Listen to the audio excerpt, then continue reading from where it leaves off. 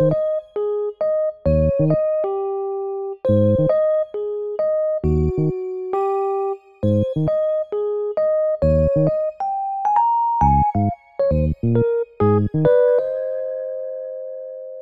to the To Read List. I'm Bailey, and this is a podcast where I attempt to get through the 126 unread books on my shelf. With me, as always, is my friend Toby. Hey. My brother Andrew. Hello. And my husband Dylan's the sound recordist. Hello. Guys, this is crazy. I am looking at Toby right now. Toby is in the room with us. Yeah, and she doesn't even mean the picture of me that they usually hang on the wall when they record. I'm actually here in the stew. In the studio. Mm-hmm. To be clear, there's still the picture of me there with the candle lit, the black flame candle. Yeah. Mm-hmm. To make my presence known. Yeah. We have an empty chair with that. Yeah. Toby, how does it feel to be in our presence? In the stew? You could say in the stew. In the stew. The book stew? In the stew? Oh, it feels great to be in the stew. The stew is so, warm, and it's a garage, people.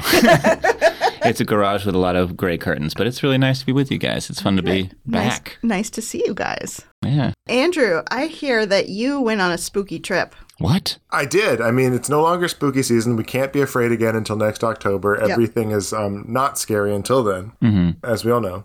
Except for the ghosts of Christmas past, present, and future. They're allowed. But yeah, I went to New Orleans, and it was a work trip. It wasn't anything like vacation-y, but I happened to be able to stay sort of close to the French Quarter, but not party central. But I, on Halloween night, arrived and had already eaten dinner, just wanted to sort of walk around a little bit. And listeners, Pagos, let me tell you that in that 30-minute walk I did just sort of around the French Quarter of New Orleans, this is not an exaggeration. I believe I walked past 26 ghost tours. Wow. That might be an underestimate. I think there was maybe even upwards of 30. Just every corner I turned was just more and more ghost tours. So if ghost tours are your thing, I didn't go on it, so I can't recommend a specific one, but you at least have a variety to choose from if you visit the great city of New Orleans. But Andrew, there hasn't been a ghost tour in New Orleans in 30 years. Oh, no. Have you guys ever been to a ghost tour? I did the Jack the Ripper tour in London. I haven't been to one, which is strange because it seems like it'd be my jam. It was pretty fun. We did the Winchester Mystery House tour, which is usually a ghost tour. But that's inside the building.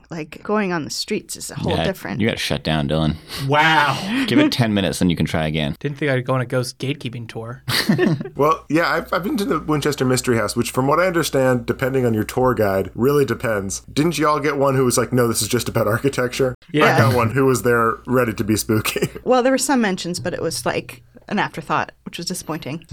I did go on one in Seattle, which was cool. And then Jillian, I wish we had Jillian on the podcast for this, but she has a very funny story where a ghost tour person dressed up as Benjamin Franklin took them on a tour of ghosts in upstate New York, but kept saying, take pictures with the flash on. If you see a ball of light in the window, that means that's a ghost.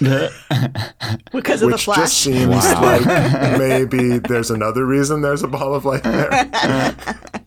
Nice try, Benjamin Franklin. Oh, and actually, he insisted on being called Benjamin Franklin. He wasn't just in costume. And also, he didn't work there. That's perfect. I love it. Speaking of spooky season, I know we joke about this every time, but I had started 2 spooky books before Halloween, and we can't stop talking about spooky season. It's going to be January 28th. It'll be like, spooky season. So spooky. Well, I started this, Pet Sematary, as recommended by Tobin, and I started this book called Kill Creek, which sounded really good. It was a group of famous horror writers they have to spend Halloween night in a haunted house. So I was sounds fun. Sounds pretty good. But by numbers. With both ones, I got 2 chapters in, and then it became November, and I kid you not, I have no interest anymore.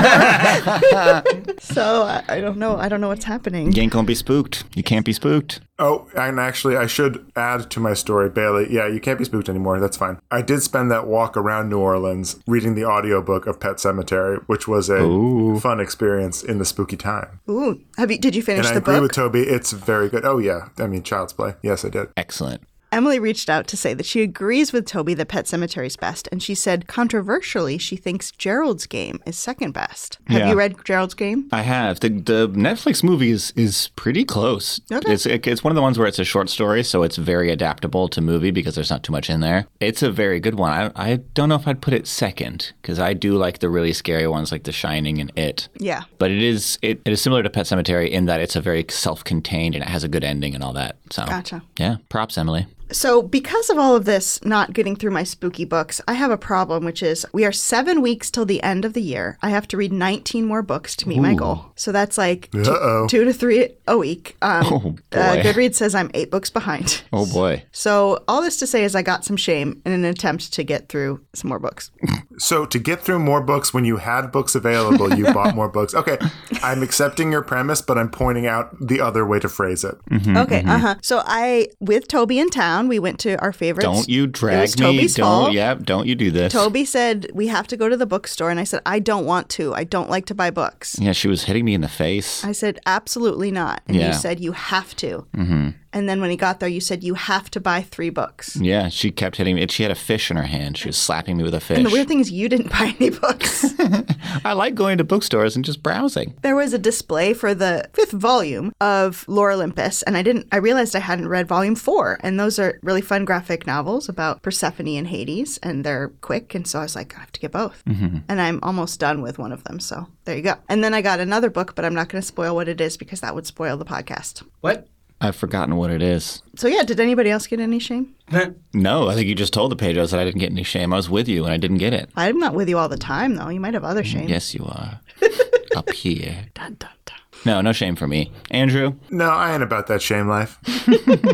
I did not. I've been on the road for work pretty constantly since our last record, which sometimes is good for buying books. There were wonderful bookstores in New Orleans, but I just did not have room to add anything to my light carry-on / suitcase that was not carried on ultimately because it was too big. I feel that where it's like part of the reason I didn't buy any books yesterday when we went to Chevalier's is that I didn't find anything that really called to me, but also it's like, yeah, my backpack is full. I'm living that no carry-on life. I have my pickleball paddle with me. That's all the room I have, baby.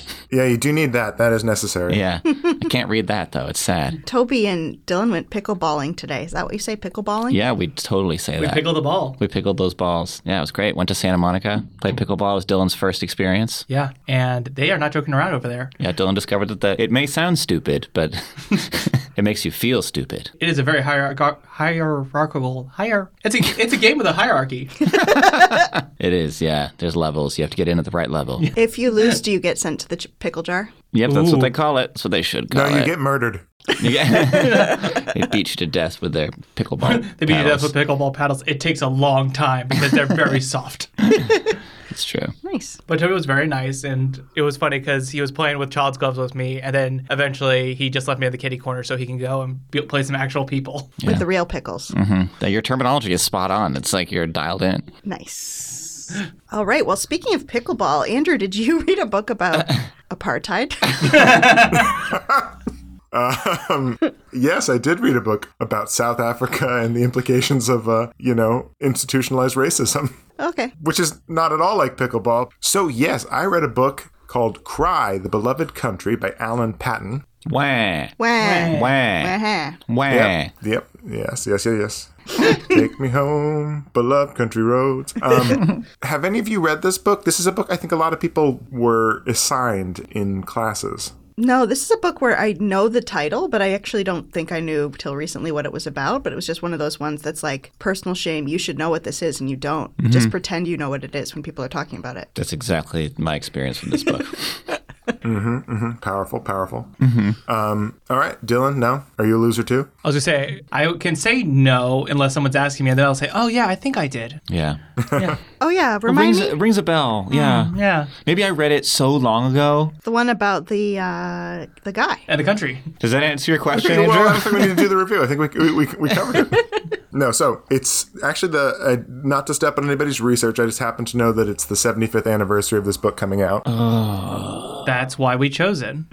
I just happened to look up when it came out for reasons that will come out in my review. So I've had this book for a long time. I don't even remember where I got it. I think, again, I recognized it at maybe like a book fair because it's a very old copy that I'm certainly not the first owner of. So who knows? But I'm glad it was picked for me and now I get to read it for a podcast, which was always what my probably 17-year-old self thought would happen when I bought this book. You knew about podcasts even then. Even then. So here's a little paragraph introing it. It is not a logline, nor will I ever do a logline again. Great. In Cry, the Beloved Country, Alan Paton tells the story of Reverend Stephen Kumalo, a rural parson who travels to Johannesburg in search of his lost family members. Overwhelmed by the new place and the weight of his family's circumstances, he struggles to comprehend how his faith and the world can exist in harmony. Ultimately, the book is a condemnation of apartheid, a meditation on connection across racial, fiscal, and moral lines, and a demand to remember the shared humanity of others. Wow. Wasn't a log line, but it's pretty good. I ain't doing that no more. I'm a rebel. I'm riding a motorcycle through this podcast. So to give you a little more sort of plot context, and I'm not going to spoil anything once I get to my elves and orcs, but I think it's really hard to sort of give you context about this book without a light sort of major spoiler, but it happens so early in the book that I kind of have to say it. If that's something that's really important for you, advance 30 seconds on your thing and you'll probably get the same experience. Okay? Mm-hmm. So, Reverend Stephen Kumalo lives in this very small town, very rural, undergoing a lot of hard times. It's like there's drought, things aren't going well. A lot of people leave this town to go to Johannesburg for more opportunity. He gets a letter that his sister is in trouble, and his son has also gone to Johannesburg previously. So he goes on the train from his small town to Johannesburg and is all of a sudden overwhelmed in the city and finds out eventually, while he finds his sister, he doesn't find his son before it comes out that his son has been arrested for murdering a white man. End of spoilers. That's sort of the broad stroke that happens. What happens after that all comes out of that instance. So basically, it starts as this sort of fish out of water story where this person who's like barely been on a train before goes into this huge city where all of the like rampant effects of race and class and economic differences that have happened in his country like turn to 11, and he's just super overwhelmed. And the first half of the book is him like looking for people, because also people in his hometown are like, can you check in on my sister? Can you check in on my nephew? Trying to find these people and trying to like recreate his family. And then the second half of the book is about sort of the consequences of not being able to do that, or sort of succeeding in a different way in doing that. And that's sort of the broad plot of the book. He goes to the city, he returns home, changed. That's all you really need to know. Hero's journey.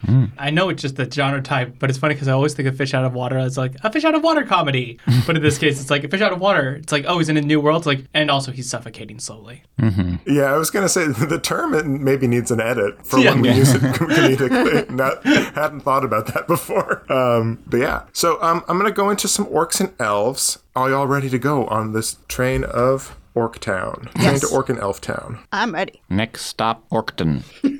First of all, let's start with elves here. It was way different than I expected. I don't entirely know what I expected, but it's 75 years old. It's ultimately like sort of a moral novel. Or at least that was my understanding. But it felt super modern. And especially in certain sections. It like riffs with structure and perspective. It plays with sort of emphatic repetition. It is like goes between Stephen Kumalo's perspective and like anyone who he wants to go to. And ultimately what that came to is it didn't feel like, you know, a 75-year-old book. It felt sort of kind of geared to a modern audience. And so that was just a really fun surprise because, you know, when a book, Pagos won't necessarily have had this experience unless they like do a fantasy to read list at their own house.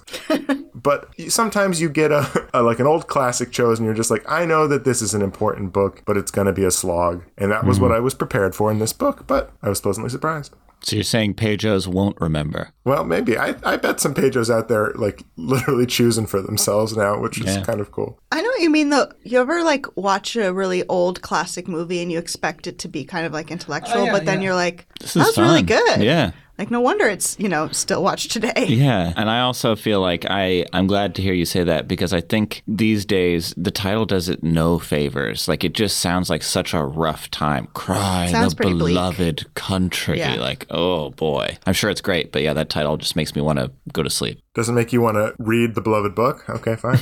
They really said today they just call it The Beloved Country's Wife. Tuesdays with the Beloved The girl Country. on The Beloved Country. Oh, man. So, yeah, so that's my first elf. Second is sort of a generic just call out for it having really great writing. Paton, like, really does mix things well. He has a great way of talking directly to the reader and hitting the points that he wants to make hard, but well. And he also throws in a lot of dialogue, which isn't, like, I think meant to be, like, literal dialogue necessarily, but it, like, conveys what's going on. I'll talk more about that in my next elf. But I want to give you a couple of examples of the work and see what you think. Sweet. The first one is just sort of like a simple sort of reflective paragraph. You'll notice the title of the book appears in it, which happens several times in the book. Cry, the Beloved Country is sort of not quite a riff, but it happens a few times. And this is a paragraph on page 80 of my copy.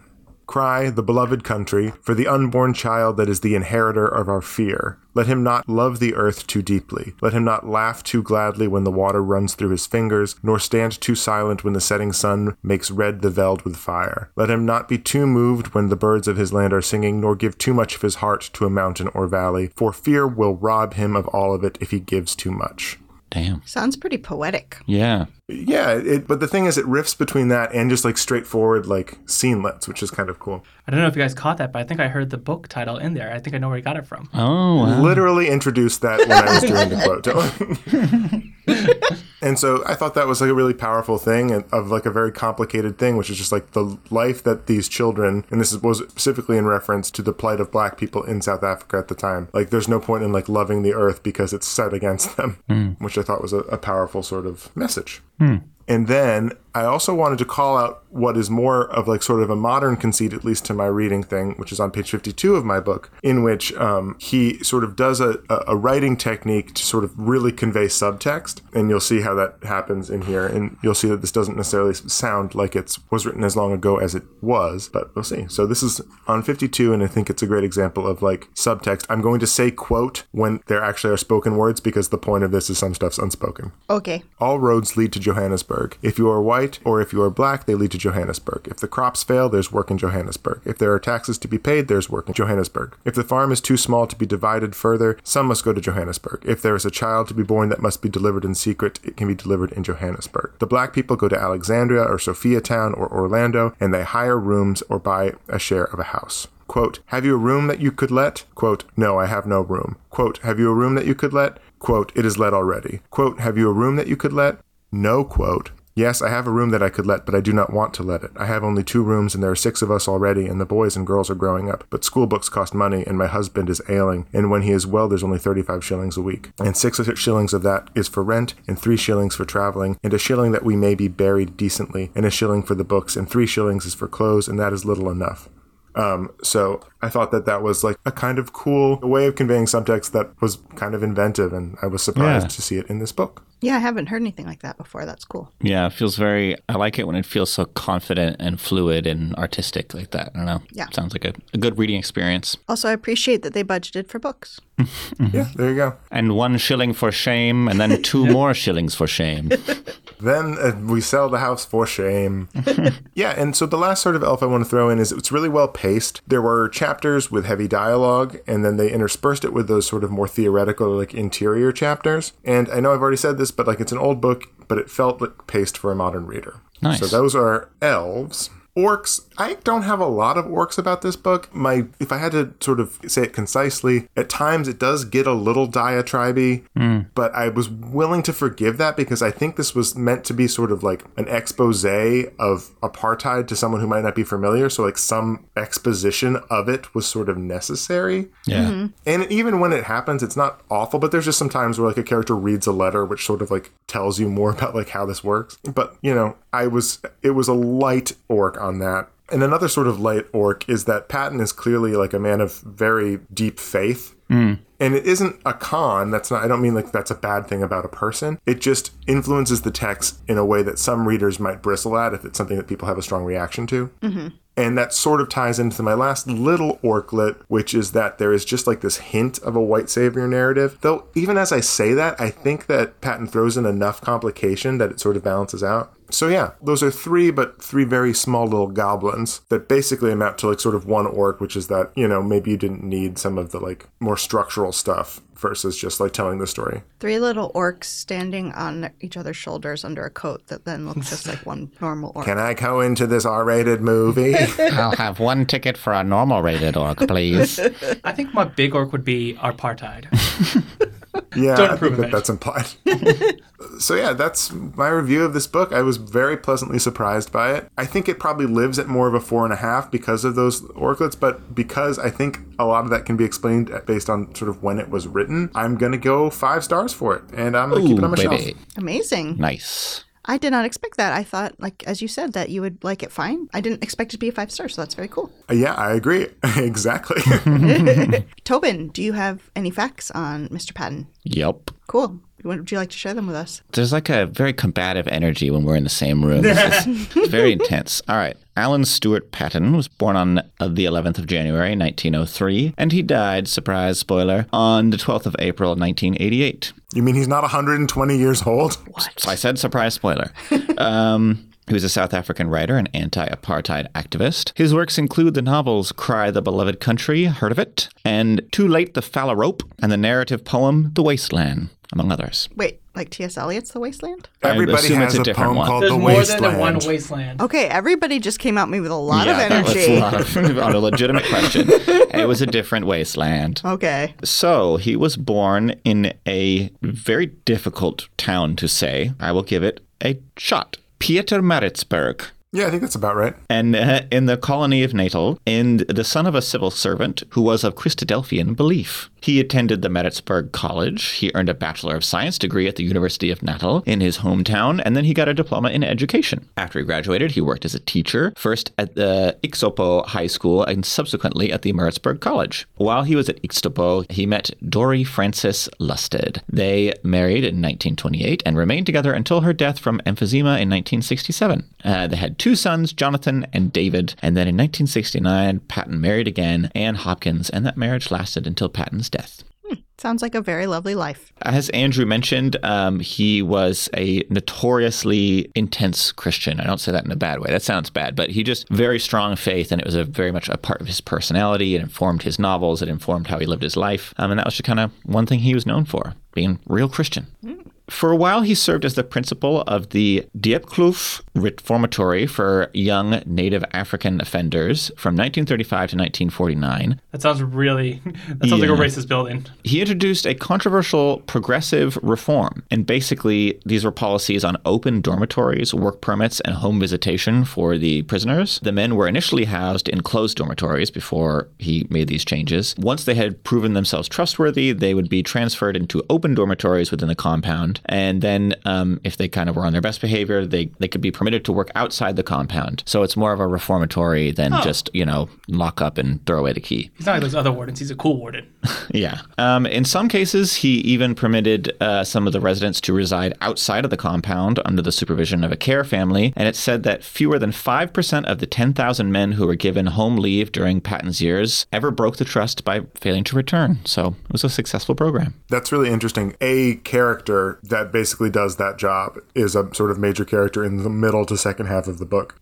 So he sort of maybe based it a little bit on something that happened there. Who knows? But I had no idea that was in any way possibly autobiographical. Interesting. Yeah. Seems like a really interesting part of his life. He volunteered for military service with the British Commonwealth forces during World War II, but was refused by the South African authorities. After the war, he took a journey at his own expense to tour correctional facilities across the world. He toured Scandinavia, Britain, continental Europe, Canada, and the United States. During his time in Norway, he started work on his seminal novel, Cry, the Beloved Country, which he completed over the course of his journey, finishing it on Christmas Eve in San Francisco in 1946. Oh, nice. Just in time to really go all out on Christmas. Merry Christmas. Merry Christmas, me, he said, and then typed the end.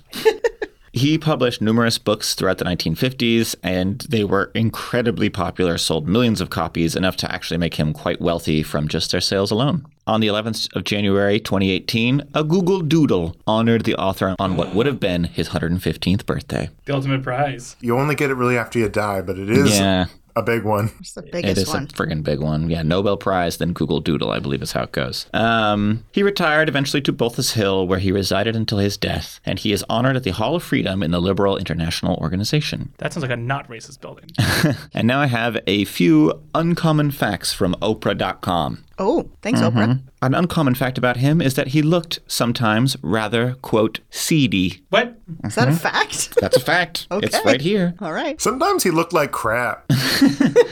And here is the quote from the article. One of Paton's drinking companions told the story of getting up late after one of those sessions and making his way with Paton down to the river to wash. As they climbed through a fence, Paton, who was looking pretty hungover after all the whiskey of the night before, said to his companion, "You know, I think I'm like St. Francis of Assisi, because when I speak to the birds, they come and answer me." "No," said his companion, "I don't think that's the reason. I think it's because you're looking so seedy this morning." So he just wanted to make sure that burn got on the record. Yeah, so one time his friend roasted him, and now it's on Oprah.com.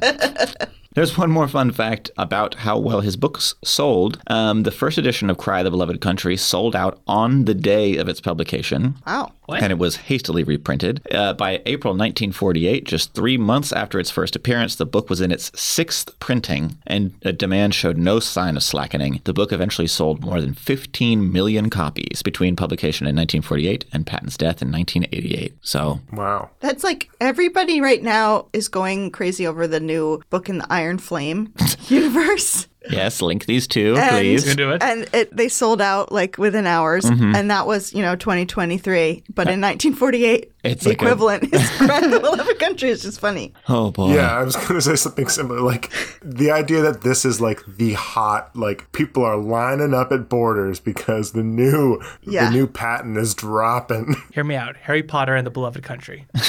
Midnight release.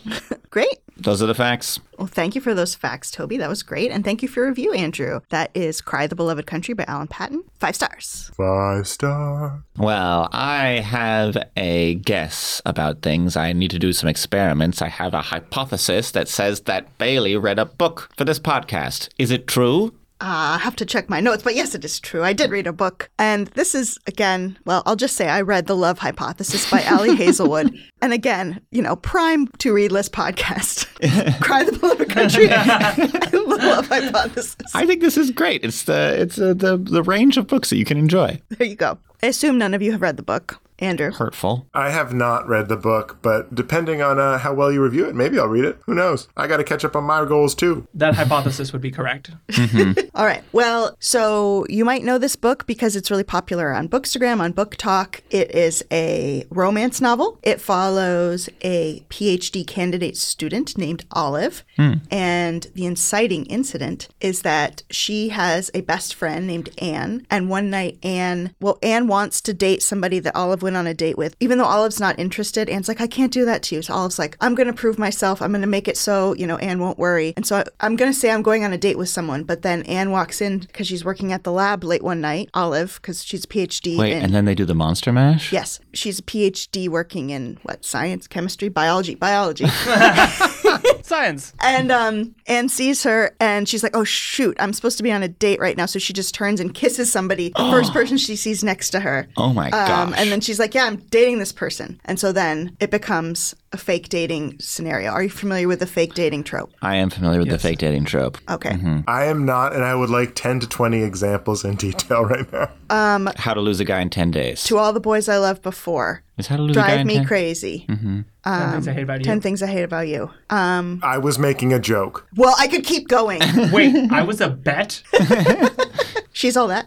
Okay, so yeah, the idea that you're fake dating to make it seem like To prove a point to prove or- a point, or to Follow up on a promise. and Monetary somehow To monetary dunk on gain. your dad. And then the first rule is don't fall in love, and Uh-oh. probably gonna fall in love. Oh. So, as another introduction, I'm going to read just the section from the book that is this inciting incident. This is after When the they kiss. kissing? It's right after the kiss. Can you read the part where they kiss and make smoochy sounds? Ooh, gross. Gross. Dylan's going to kiss the back of his hand while Bailey... They're straight up a couple kissing on the cover. I know. Oh, I should say also that the person that she happens to kiss, his name is Adam, and he is a professor, and he's known to be like a jerk professor, like really difficult and like shooting down people's theses and this sort of thing. But not her professor, right? Because Not that's the one say they'd be bad. No, not her professor, Okay. which is important. Okay.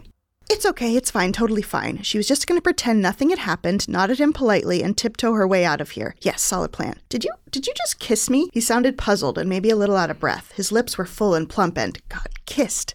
There was simply no way Olive could get away with denying what she had just done. Still, it was worth a try. Nope. Surprisingly, it seemed to work. Okay then. Carlson nodded and turned around, looking vaguely disoriented. He took a couple of steps down the hallway, reached the water fountain, maybe where he'd been headed in the first place. Olive was starting to believe she might be actually off the hook when he halted and turned back with a skeptical expression. Are you sure? Damn it.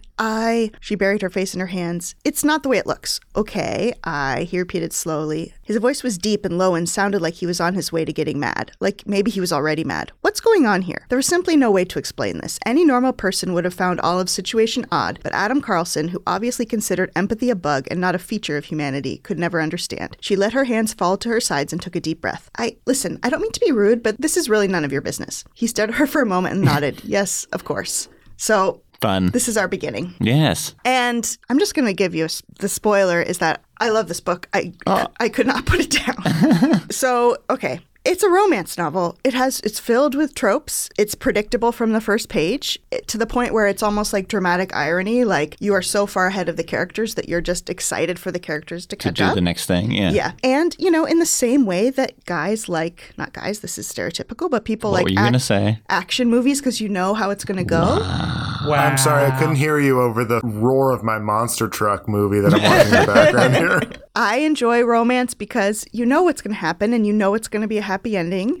And it's just about going along How the they're going ride. to get there, yeah. Yeah. So I didn't expect to, but I was drawn in immediately and I literally couldn't put it down. I read it in one sitting, staying up late into the night. I was next to Dylan in bed with a little flashlight and I was up until 3 a.m. finishing it. Go to bed. No, they're going to prove the love hypothesis. So I would periodically turn to Dylan and be like, Dylan, she's pretending she doesn't like him.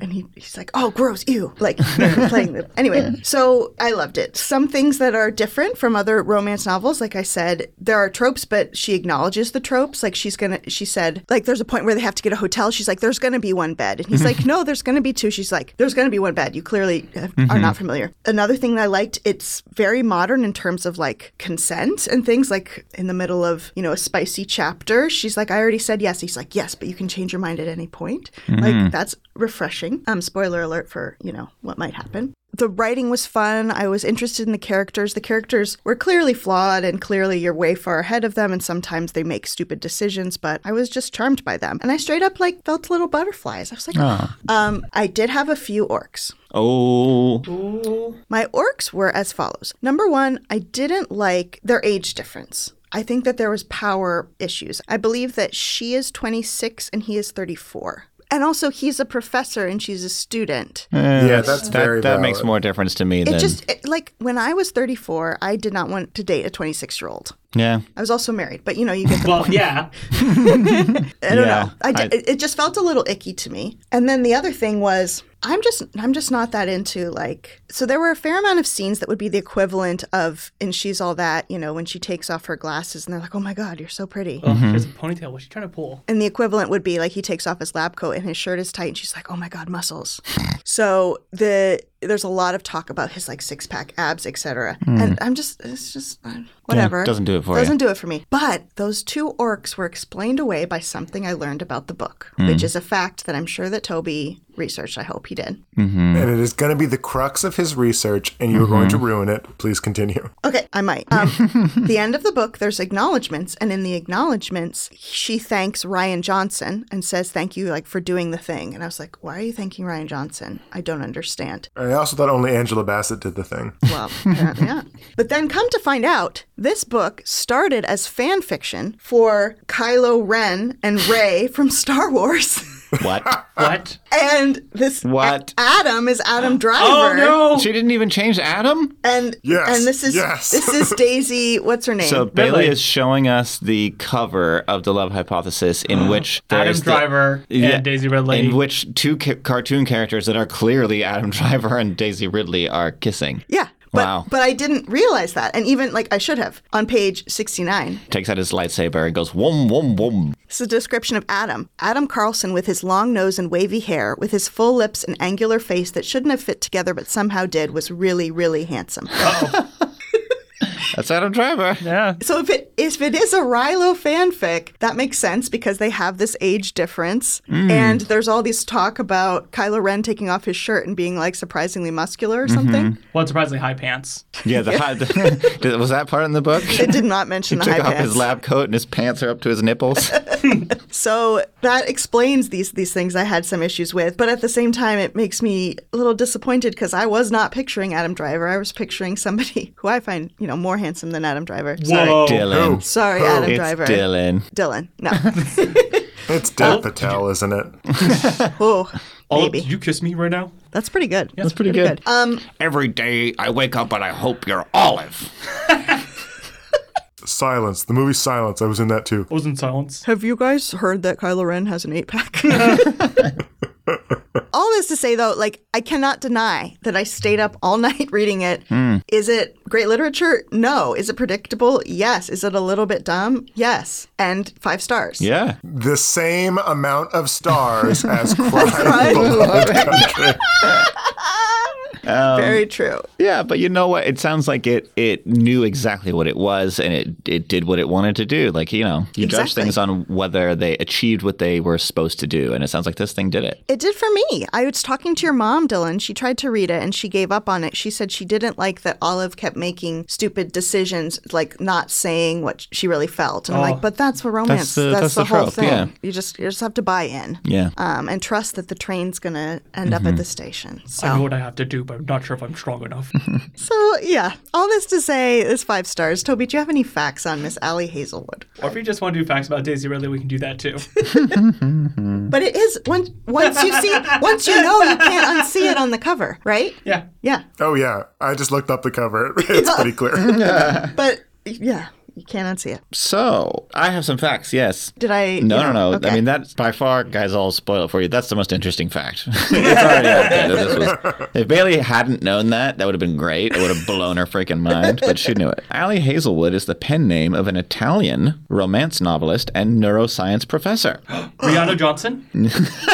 I'm sorry, Toby. That's a pretty big... This is an actual professor. Yeah. That's her job. That's her main job. I do not have her real name here. I think that she wants to keep it somewhat quiet because her full-time day job is as a professor. Many of her works center on women in STEM. Her debut novel, The Love Hypothesis, was a New York Times bestseller. She was born and raised in Italy and lived in Japan and Germany before moving to the United States to pursue her PhD in neuroscience. During her graduate study, Hazelwood researched brain simulation and cognitive neuroscience, which I believe, are they part of this book? Or are they? No. I think they are part of her later books. She currently works full-time as a professor. This is her side hustle. Pretty Decent cool side hustle. It also says here she's married and has 3 cats, so props. Their names are Adam Driver and Adam Driver. I'm just going to go over what we already know because it's just fun to hear. The Love Hypothesis was developed from a 2018 Star Wars fan fiction about the Reylo ship between Rey and Kylo Ren, originally titled Head Over Feet and published by Hazelwood on AO3 under the pen name Ever So Reylo.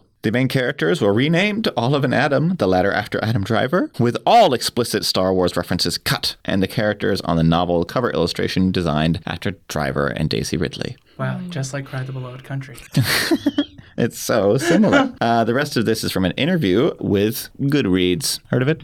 Yeah, I've heard of it. Thanks. Goodreads asks, what's the most challenging part of writing a novel versus fan fiction, and what's the most rewarding? And Ali Hazelwood answers, starting with rewarding, I think there are fewer constraints. When you're writing fan fiction, you're trying to write about certain characters, so you're following the personality of those characters. When you're writing stuff that is original, you can really go wherever, so that's kind of cool. But there are definitely pros and cons to that, too. I'm a very obsessive person, so writing within the constraints of fan fiction and the constraints of characters that have already been created is kind of reassuring, just because I'm such a scaredy cat. I second guess myself a lot, and I think that's what makes it so hard for me to write original stuff. I'm like, should I change this? I literally could go whatever direction because it's my book. It's not anyone else's. So I could change this, but would it be better if I did this other thing? So I think for me, part of what's hardest is just committing and deciding that I can be true to myself and to what I want. Wait, was the fanfiction a book? I think it was a finished, novel. Probably in the same way, 50 Shades of Grey was based on Twilight. Wow. Bailey, did you ever mess with fan fiction? I've never gotten in there. No, I probably should check it out. Why not? No.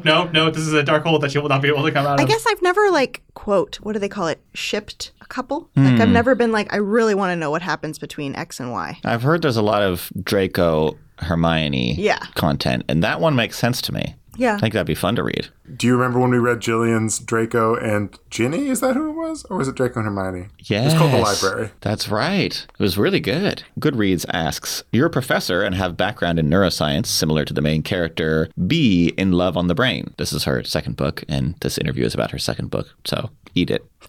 Is there much overlap between what she does and what you teach and studied? And Ali answers, I don't do her type of research now. She does brain stimulation. And that's something that I did during my master's program. I actually worked in a lab that did brain stimulation and always thought it was really cool. So I definitely wanted to write about it. My doctorate and my thesis are different from what she does, but we are in the same overarching area of neuroscience, which is cognitive neuroscience. We're both interested in how the brain and behavior map onto each other. So that was really fun, taking my favorite things about the brain and about neuroscience and merging them in this book. Her love of neuroscience is similar to my love of neuroscience. So this sounds like a really cutting-edge field of study. So that means there can't be that many scientists that do it. So we just have to find an Italian-born scientist that has 3 cats. Life Hypothesis takes place mostly at Stanford and Harvard. And her picture is out there, so you could just walk around campuses. Do you know this woman? Is this your professor? And then the end of her answer is, I'm going to be real. I was also like, oh, if I make my main character a neuroscientist, I wouldn't have to do a whole lot of research. Yeah. So there was a bit of laziness there. Put that is what she degree to says. use. Mm-hmm. And the final question we have here is, Goodreads asks, I know that the love hypothesis kind of blew up on TikTok. What was your reaction to that? And Ali Hazelwood says, that was amazing. I wasn't very familiar with TikTok at all. I remember my good friend Jen telling me that a video about my book had like 1 million views. And I was like, what is going on? I couldn't even comprehend it. Book talkers are just so creative. The way they talk about books is so engaging and fun. I think she's talking about us too. And I like the To Read List podcast. Yeah, she said in a robot voice.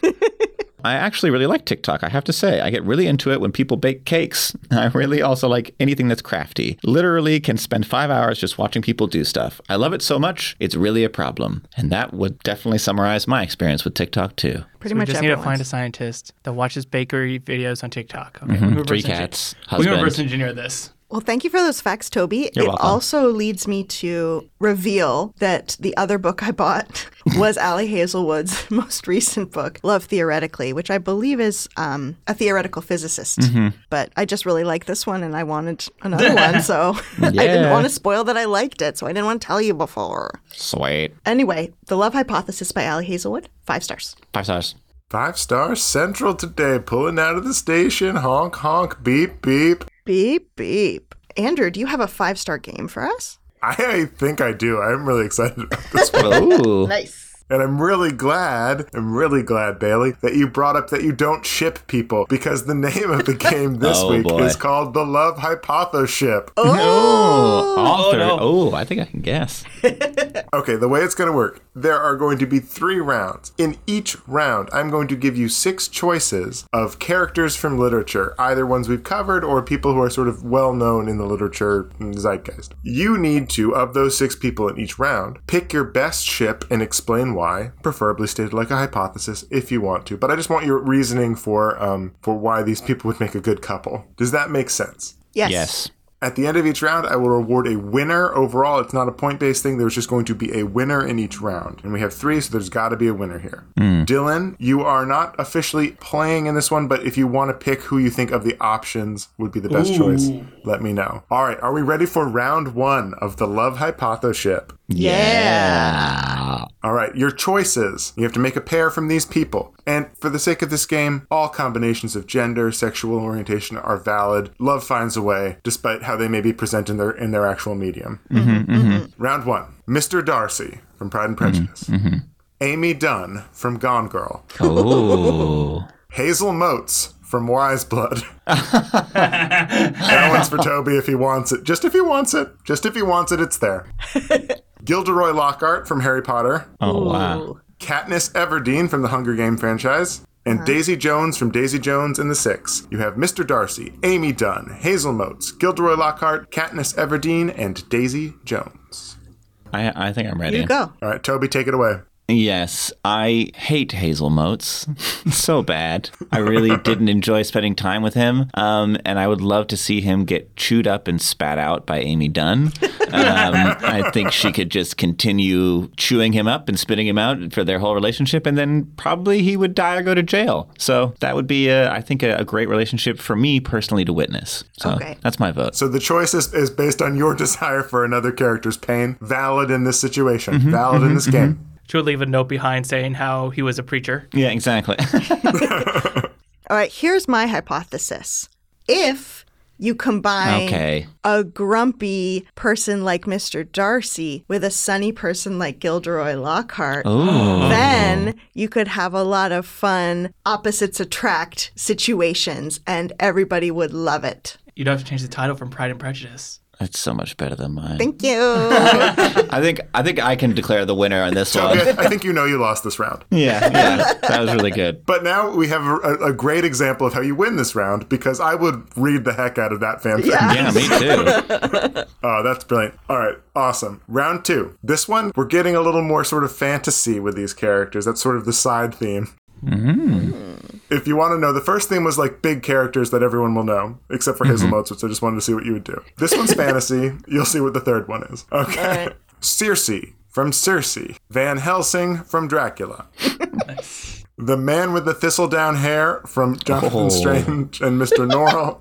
Oh, wow. Galadriel from the Lord of the Rings franchise. The second Mrs. De Winter from Rebecca, just to throw that in there. And Daisy Buchanan from The Great Gatsby. So we have Circe from Circe, Van Helsing from Dracula, The Man with the Thistledown Hair from Jonathan Strange and Mr. Norrell, Galadriel from Lord of the Rings, the second Mrs. De Winter from Rebecca, and Daisy Buchanan from The Great Gatsby.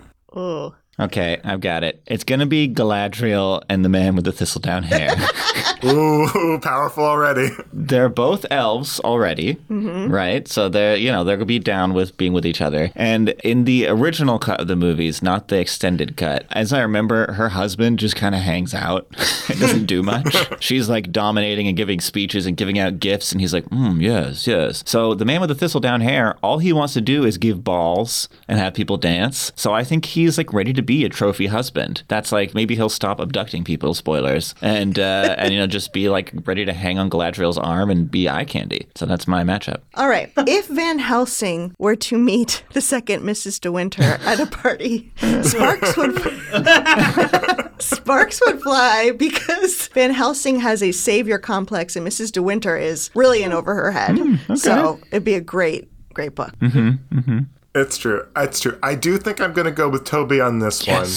That's fair. Your book would be good, but I just like the idea of getting the Man with the Thistledown Hair into Lord of the Rings world, and I feel like they would actually be sort of a match for each other. Yeah. That's fair. Okay, but this is good because it means that we're 1-1 going into the final round. And Amazing. This round is called Wild Card. It's Charlie Day.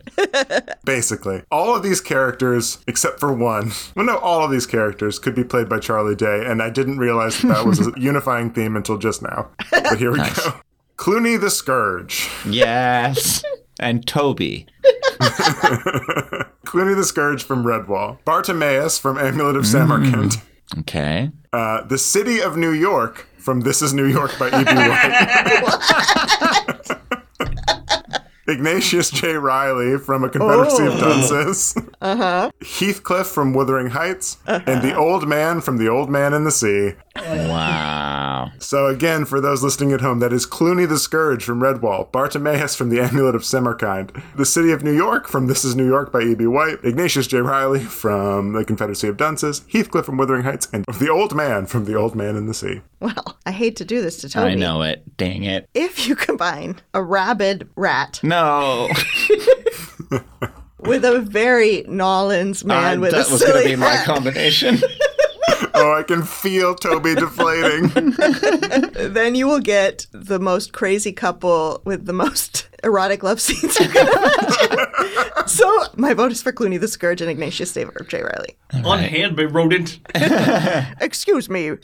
I'm going to do Bartimaeus and The City of New York. Ooh. It's going to be one of those movies. It's like a romance of the self. It's like Eat, Pray, Love. Boring. He's going to go there and like fall in love with himself again. He's going to, he's been working saving that kid for many books. And he just goes there and he wanders into a bodega and he pets a cat. And then he goes out and like drinks red wine in the park and reads a book and falls asleep in the sun. It's that kind of romantic. But at the end of Eat, Pray, Love, she falls in love. Well, that's when he falls in love with Ignatius J. Riley.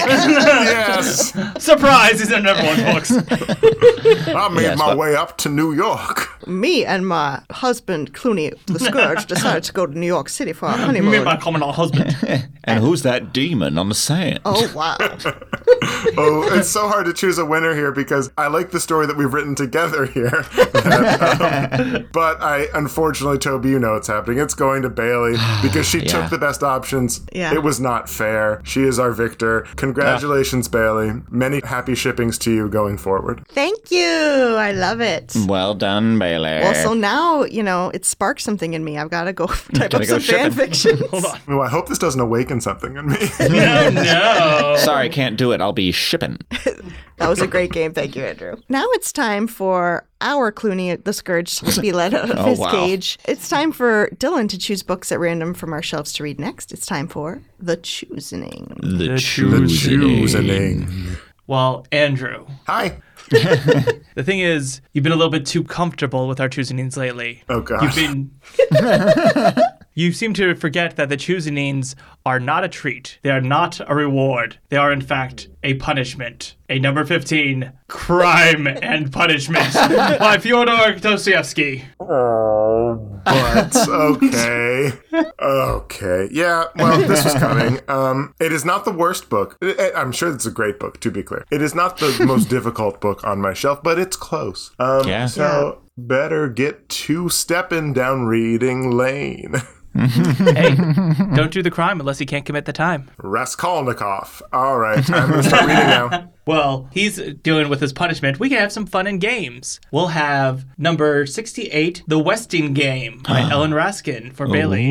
So yes, and to give a little more context, next episode on the podcast, we will have a guest, Ella Gale, and she picked out this book for us to read. And Ella is going to talk about her new podcast she made with Dylan. Yep, that's right. I can make 2 podcasts. Yeah, he just speaks the whole time in his threatening choosening voice. It's a real experience. It's a narrative podcast called Candy Claw's Private Eye. We'll talk about it more when we do the episode, but she's also going to read it as well. But it's a film noir comedy set in the world of Santa Claus. I hear cool stuff about the music. Oh, and Jillian Beth Durkee did the music. That's right. She can do music for 2 podcasts. And Ella chose this one, I believe, because the Westing Game, my understanding is it involves some kind of mystery. Like, I think somebody dies and you have to, solve a mystery to get money or something. I don't know. I know this is a children's classic and I've had it on my shelf for a while, so I'm excited to read it. Yeah, I'm going to read it too. So that means in 2 weeks on the podcast, we will have our guest Ella Gale. I will be reading The Westing Game by Ellen Raskin, and Toby is reading The Left-Handed Booksellers of London by Garth Nix.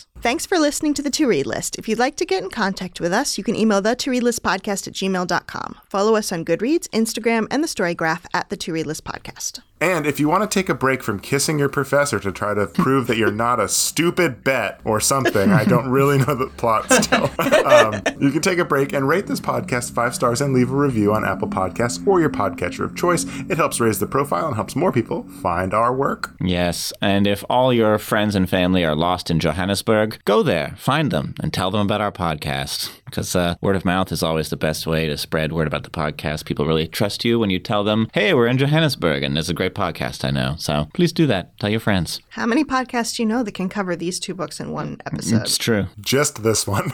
Thanks to Toby and Andrew for co-hosting the podcast with me, to Dylan for sound recording, and to Miss Jillian Beth Durkee for composing our intro song. See you in 2 weeks. Happy reading. Books.